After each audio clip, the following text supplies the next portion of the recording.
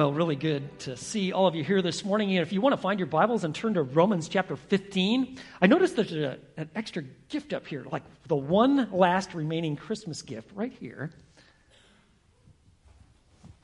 Whoa, okay. You know, this is a gift for a special person. Let's see if I can find that person here.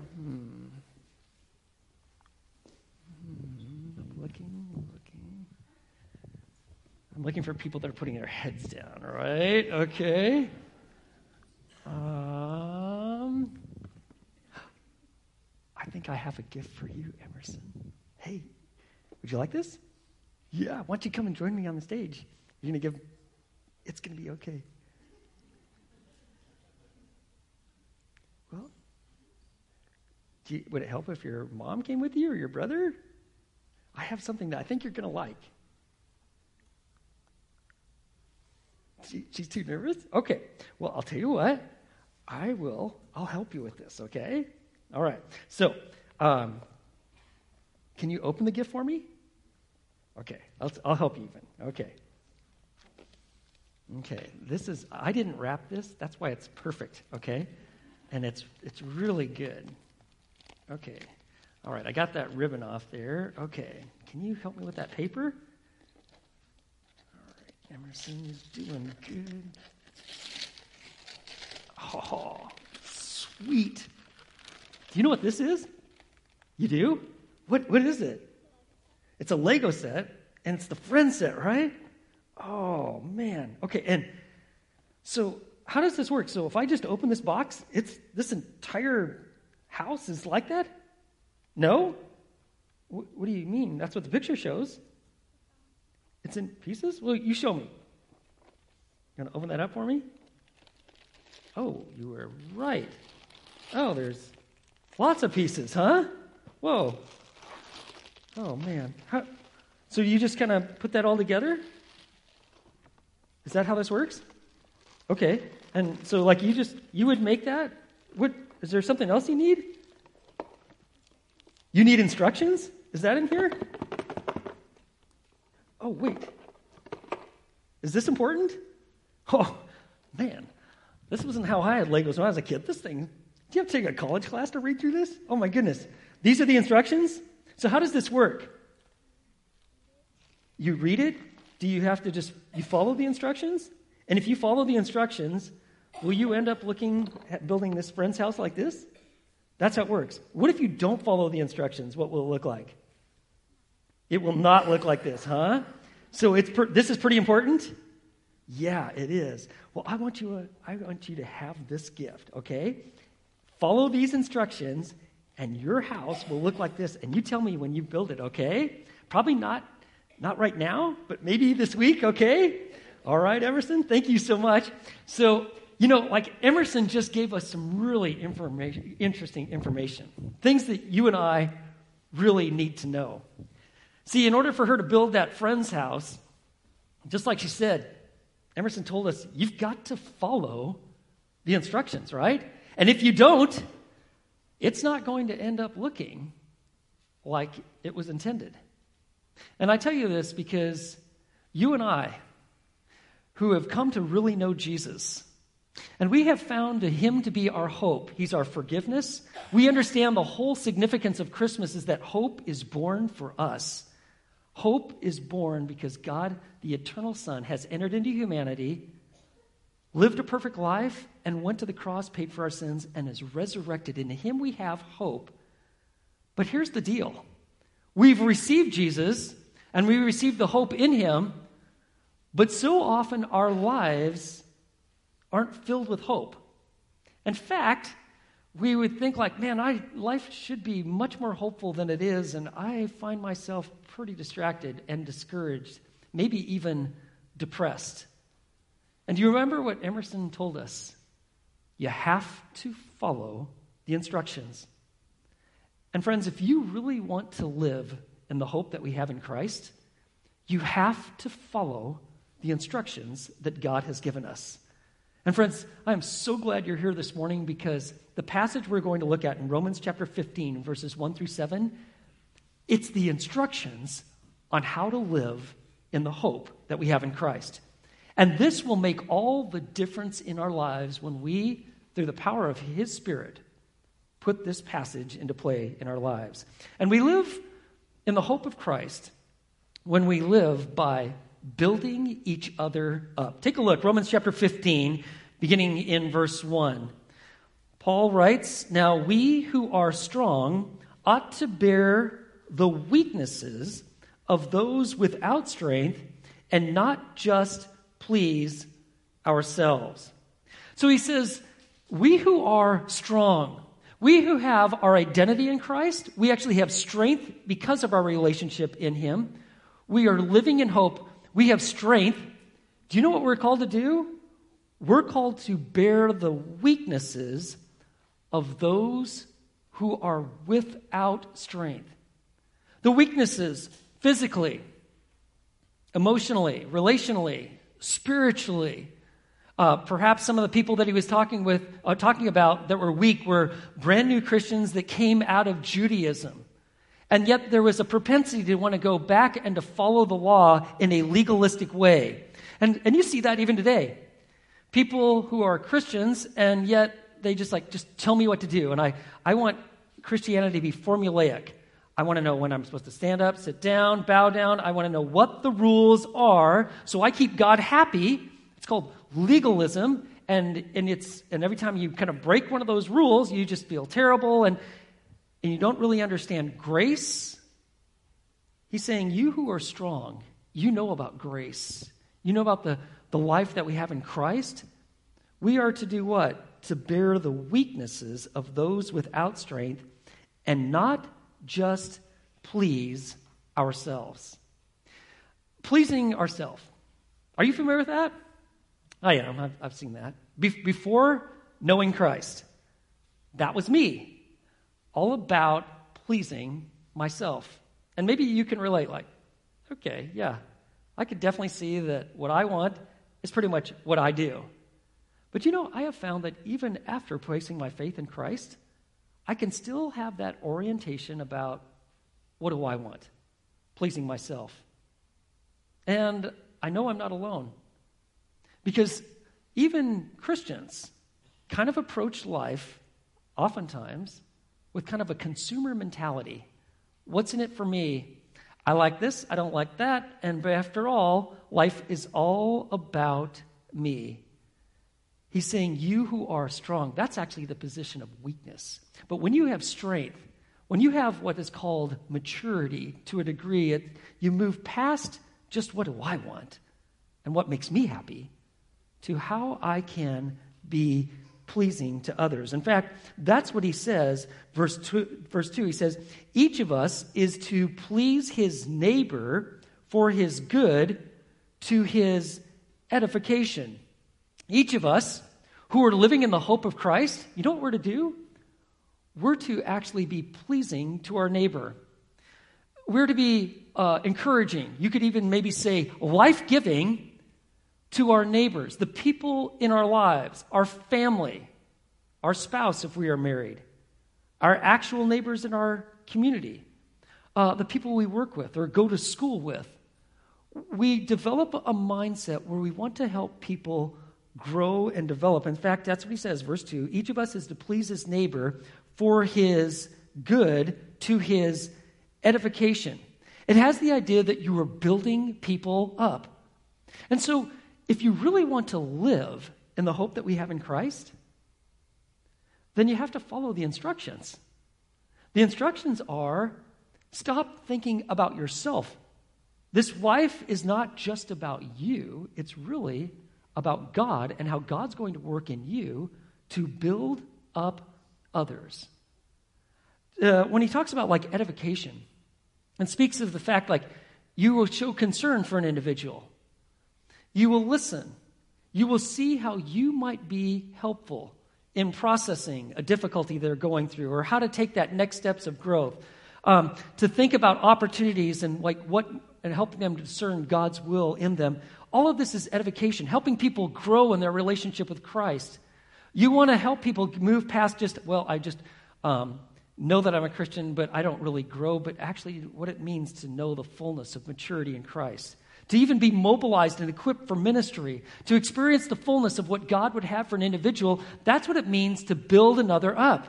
And when we do that, you know what we're doing? Why we're living in the hope that we have in Christ.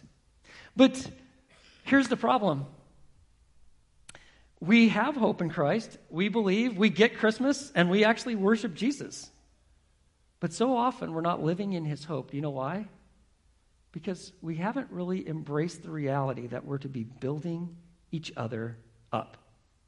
In fact, let me tell you what this looks like. Oftentimes, we just ignore people, right? Interesting. The Columbia School of Business has done 3 different studies on the effects of ostracism, especially in the workplace. And it's been really rather fascinating what they have found. What they find is that to ostracize someone, to ignore them, to treat them as if they don't even exist, is even more damaging and harmful than if you were mean to them or treated them poorly or rudely. Because at least if you do that, you acknowledge that they're not there. But you know what happens is we kind of just follow this little motto. If you don't have anything good to say, don't say anything at all, right? If you don't have anything good to say, don't say anything at all. And so you see people and you're like, I don't really care about them. They're in the way. Not interested in them. So you know what we do? We just ignore people. We see people that are different than us. People that make, like their issues maybe are even obvious. And guess what we do? We isolate. We turn away. We look away. We ignore. In fact, it may have even happened this morning. You saw someone like, I don't really know him, whatever. And you just move past them. I'll tell you why we do this. 2 reasons. Insecurity. We are so insecure in ourselves, like, oh, you're just always moving around to ignore everybody. Or you are so self-centered. You're pleasing yourself, and that's not what you're interested in. You're not interested in sharing your heart with another or caring or even engaging in a conversation because it's not what you're into right now. You're pleasing yourself. God is seeking to break us of this so that we will live in his hope. We'll be building others up. And let's just talk about this for a minute. All of us have issues, right? Is there anybody here that you'd say, I'm feeling pretty good about myself, and I kind of think I've arrived. I'm hitting a high level of perfection? Please, this would be a great time. And nobody? Really? That's right. We've all got issues, imperfections. You know what it's called, like when you're working on a new website and you put it out and it's online, but not all the kinks have been worked out. In fact, it might even still crash. Not all the tabs quite work the way they're supposed to, but yet it generally works. And so you go live with it. Do you know what we call that? It is called a beta version, right? And so it's live, but it's got some issues, right? I want you to know that that's what we are. We are beta Christians. We're alive, right? But we've got some issues. Not everything works. We haven't really grown and figured out maturity in every aspect of life. In fact, sometimes we crash. Sometimes the information that should be there isn't. What is needed is that we treat one another with grace. We move past, like the text says, from just pleasing ourselves to how could I build up and be pleasing to another? How can I be a blessing to another person? And friends, when we move forward like this, it makes all the difference.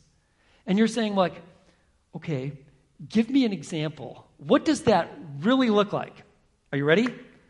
I've got the ultimate example of what it looks like to live for another, to be a blessing, to build another up. You ready? Ultimate example, next verse. You're going to find it right there. Look at verse 3. For even Christ did not please himself, but as it is written, the reproaches of those who reproached you fell on me.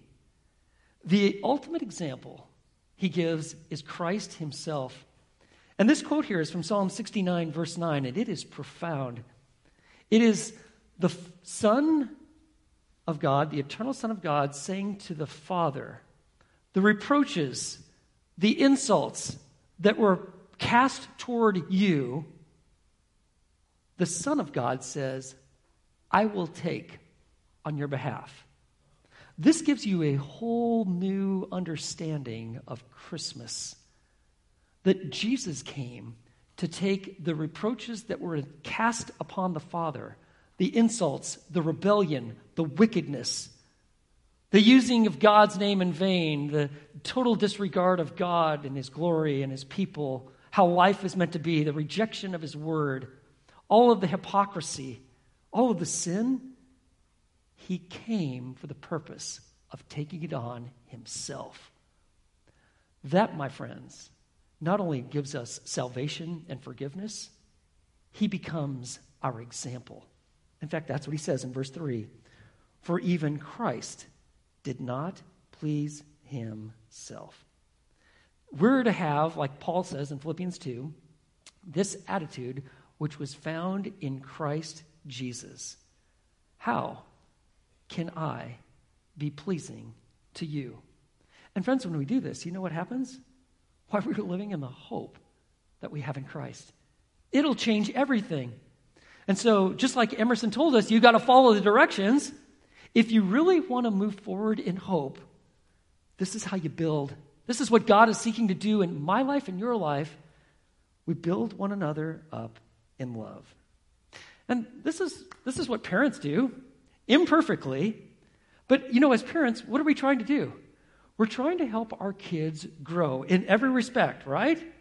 Physically, emotionally, relationally, spiritually, intellectually. We're always investing, trying to help them grow. Now, we're not perfect, right, kids? Our parents aren't perfect. Please don't think your parents are perfect. But I want you to know, we're giving it our best shot. And it's not always easy. In fact, sometimes as kids, we can make it kind of hard for our parents, right? But I want you to know that parents are committed to your growth as kids.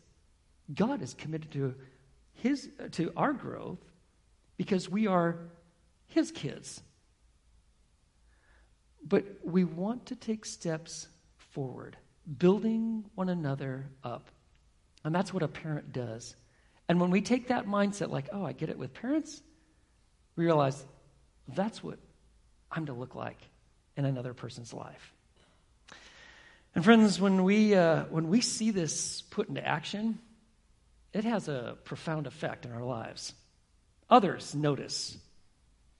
There was an incident that took place. Well, incident's probably not the right word, but it was maybe a life-changing experience for those who watched it.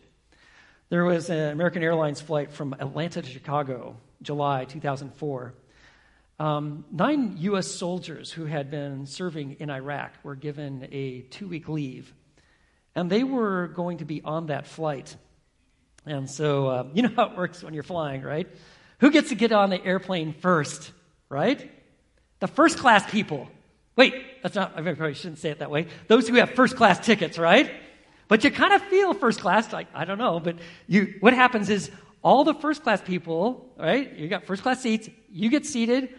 The seats are much bigger than those in coach in the cattle class, right? And you're all spread out. You have someone that's making sure that you have everything you want, little special drinks. You want some food? You want ice cream? We got ice cream for you, And so everything's all taken care of. You want a little blanket? We put that on you. Here's an extra pillow. And then you know what they do? Then they bring everybody else that's going into coach class. And you have to, pass through first class. You're dragging your suitcases and your kids, right? You know how you're going through there? And you see these people in first class, and it's such a beautiful, pleasant experience, And your kids are crying, your suitcase just broke, and the wheel doesn't function right. And it's rough out there. And you go, I'm wondering what it would be like to be in first class, right? It's by design. They want you to think like, you know what? It's worth that extra $500 for that flight to get that seat there. You too can be there, right? But on this particular flight, when these soldiers who had been serving in Iraq boarded, and just as they kind of turned and got onto the plane, one of the people in first class put their hand up and said, "Hey," got the steward, said, "I want that soldier to have my seat. Would you put me in coach class where he's going to be seated?" And so the steward's like, "Well, yeah, I mean, we don't usually do this." And then one by one, 9 of them, as each soldier came on, said, "Me too. My seat? That gal right there, I want her to be in my seat." I want you to know that had a profound effect on everyone who witnessed it. In fact, Davila Evans, the flight attendant on that American Airlines flight, said this, quote, "It was a privilege to be flying with those two groups of unselfish people, those who would put their lives on the line to protect their fellow citizens' freedom, and those who were not ashamed to say thank you." Friends, if you and I want to live in the hope that we have in Christ, like that's going to be our life, then we need to be intentional about building each other up. There's another part of the directions that you need to understand about building this kind of life and seeing God have us living in hope, and that is that we are growing deep in God's word. Look at verse 4. "And whatever was written in earlier times was written for our instruction, so that through perseverance and the encouragement of the Scriptures, we might have hope." Whatever was written in earlier times, the Hebrew Scriptures, the Old Testament, he says, this was written for our instruction, so that through perseverance and the encouragement of the Scriptures, we would live in what? Hope. Which means that this Bible, this isn't like an ornament that you pull out of the backseat of the car because I'm going to go to church. Actually, God intends for us to be in this book so that we would persevere and we would be encouraged, because God encourages his people with what? His word. That's how it works.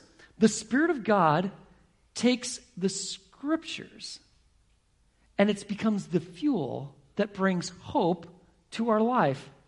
And we persevere. Persevere has the idea that you keep moving forward despite difficulty, challenge, discouragement, barriers. You get knocked down in this life. I want you to know that life is hard, and it really can weigh you down. I've got these experiences. There's sometimes that, I get up in the morning, and it's like I don't even get out of bed, and I'm like, oh my. Oh, this is going to be challenging, or that this is such a difficulty, and I don't even know how God is going to resolve it. And you just feel like weighed down by the whole thing. And I don't know about you, but my mind's kind of rolling and really thinking a lot about these things. And next thing you know, you're pretty discouraged, and you've only been up for 2 minutes. For me personally, I've got to get into this book. So to just open up the Bible and have God change my perspective and my orientation. And that's what he does. You see, when we actually read the Scriptures, God uses this word to renew our perspective, to remind us that he's God. There are no limitations to him, to give us peace, to help fill us with joy, to keep focusing us on Jesus. I mean, the Bible, when I read through the Bible, I see examples of people that blew up their lives. I see examples of people that walked by faith. I see people that trusted God when it made no sense. And you know what that does for a guy like me? It renews my hope in God. And that's exactly why he gave us the Word. Not all of the Old Testament is written to you, but all of it is written for you. And he fully intends that we would be a people of the book. Paul wrote about this in his final letter. The last letter that the Apostle Paul wrote is to his protege, a guy by the name of Timothy, 2 Timothy. He wrote it shortly before he was executed. You always want to pay attention when someone who knows they're going to die soon talks with you because they're going to tell you what they think is most important. Listen up. And that's what Paul does in 2 Timothy. And he says this, 2 Timothy chapter 3, verses 16 and 17. All Scripture is inspired by God, and it's profitable for teaching, for reproof, for correction, for training in righteousness, that the man of God may be adequate, equipped for every good work. God wants to build you up.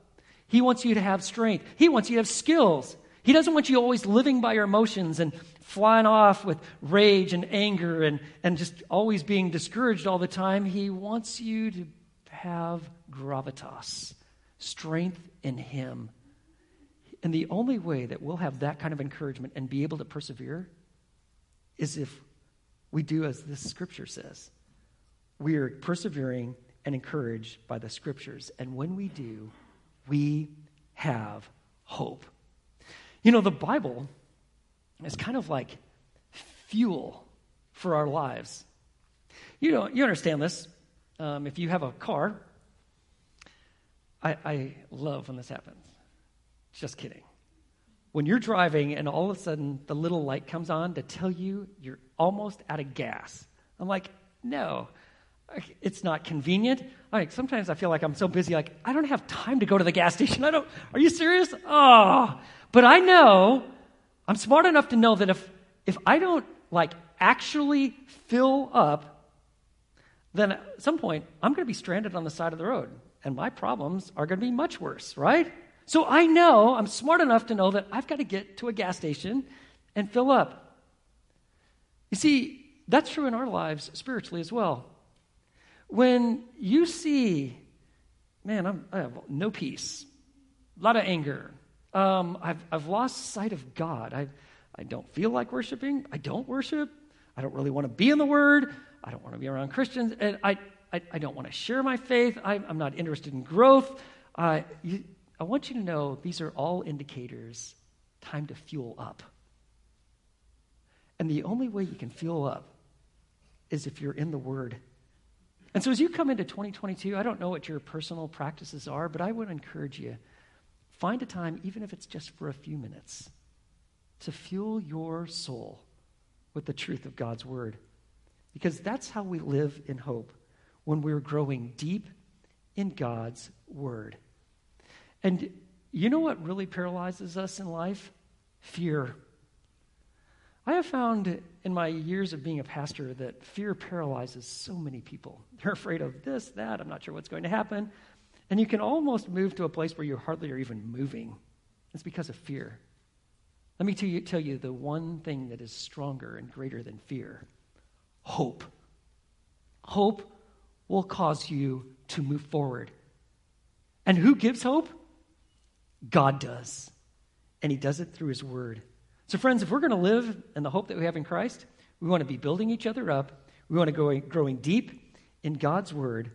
But notice how this passage ends. We want to be living for God's glory. Take a look at this. Look at verse 5. Now may the God who gives perseverance and encouragement. Whoa. Isn't that what you need? Perseverance. The ability to keep moving forward despite the difficulties and the challenges and how you don't feel like it, right? I mean, life just knocks you down and you're down on the ground, but you can get back up.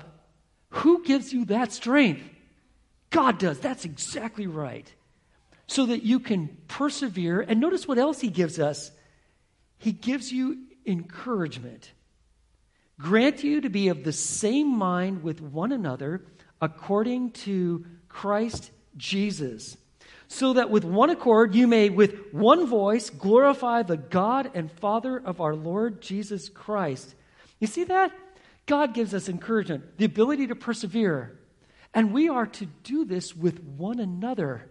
You remember how the text began? Don't be just looking to please yourself. That's the self-centered perspective. But here He's telling us it's all about one another. We're in a body. We need each other. And here's the game changer. Don't live for yourself. Life isn't about you. Live for the glory of God. Do you see it? Right there. Right there in the text. Verse 6. So that with one accord, with one voice, glorify the God and Father of our Lord Jesus Christ. And he says then in verse 7, therefore accept one another, just as Christ also accepted us to the glory of God. When we are living for God's glory, you know what happens? All of a sudden we start living in his hope, because that's how life is meant to be, is designed. It's meant to be lived. Not about just, what do I want? What do I get out of this? Will this make me happy? To God, how can I glorify you? How is it that my life can bring exaltation to you?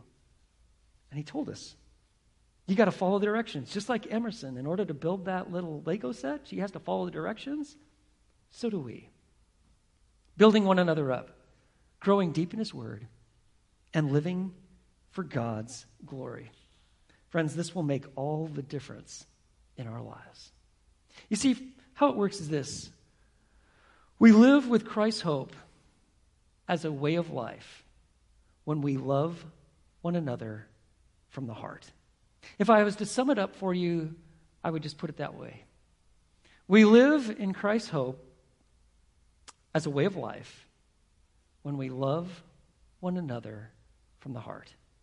We do so not just because, well, I always want people to like me, and so if I live like this, people will think more highly of me. That's all great, but that's just merely a byproduct. We're living for the glory of God himself. And friends, if we will follow the instructions that God has given us, we're going to see God put our life together just the way he intended. It's going to be beautiful, powerful, influential. It is fullness. It's what your soul yearns for, and it's what God is looking to build in all of our lives. There's a couple that you probably have heard their name, Sean and Leanne Toohey. You remember the movie Blindside? Michael Orr, remember the college and NFL offensive lineman? Remember that? Well, this same couple wrote a book called Heartbeat. And in that book, they write of a friend of theirs, a senator, who told them about a congressional program that exists. It's not well known, but it's a program that exists for kids that age out of the foster care system, that they can become actually interns for a congressman or a congresswoman. And so this senator was telling them that they had this intern that came from this program that gets foster kids. And by the way, I want you to know, that can be pretty tough. And if you age out of the foster care system and you don't have anywhere to go, I tell you, this is like a golden opportunity. So they had brought on this kid, this intern. The senator said that he came into the office and he was making his way through, and he walked through the mailroom, and whoa, usually the mailroom was a disaster.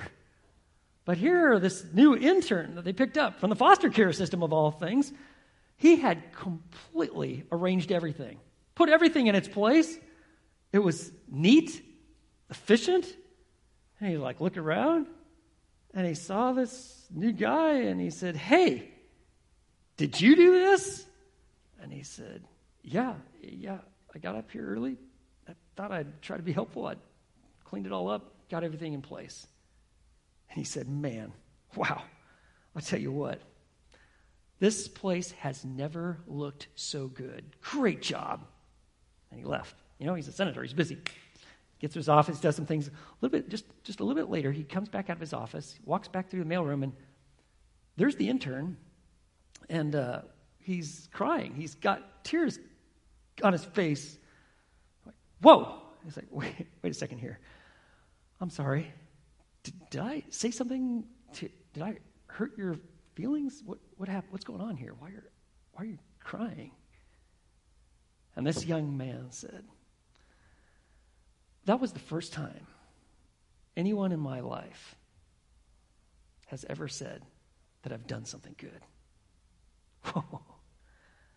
The first time anyone has ever said, you've done something good. Good job. Friends, I want you to know a little bit of encouragement can go a long ways.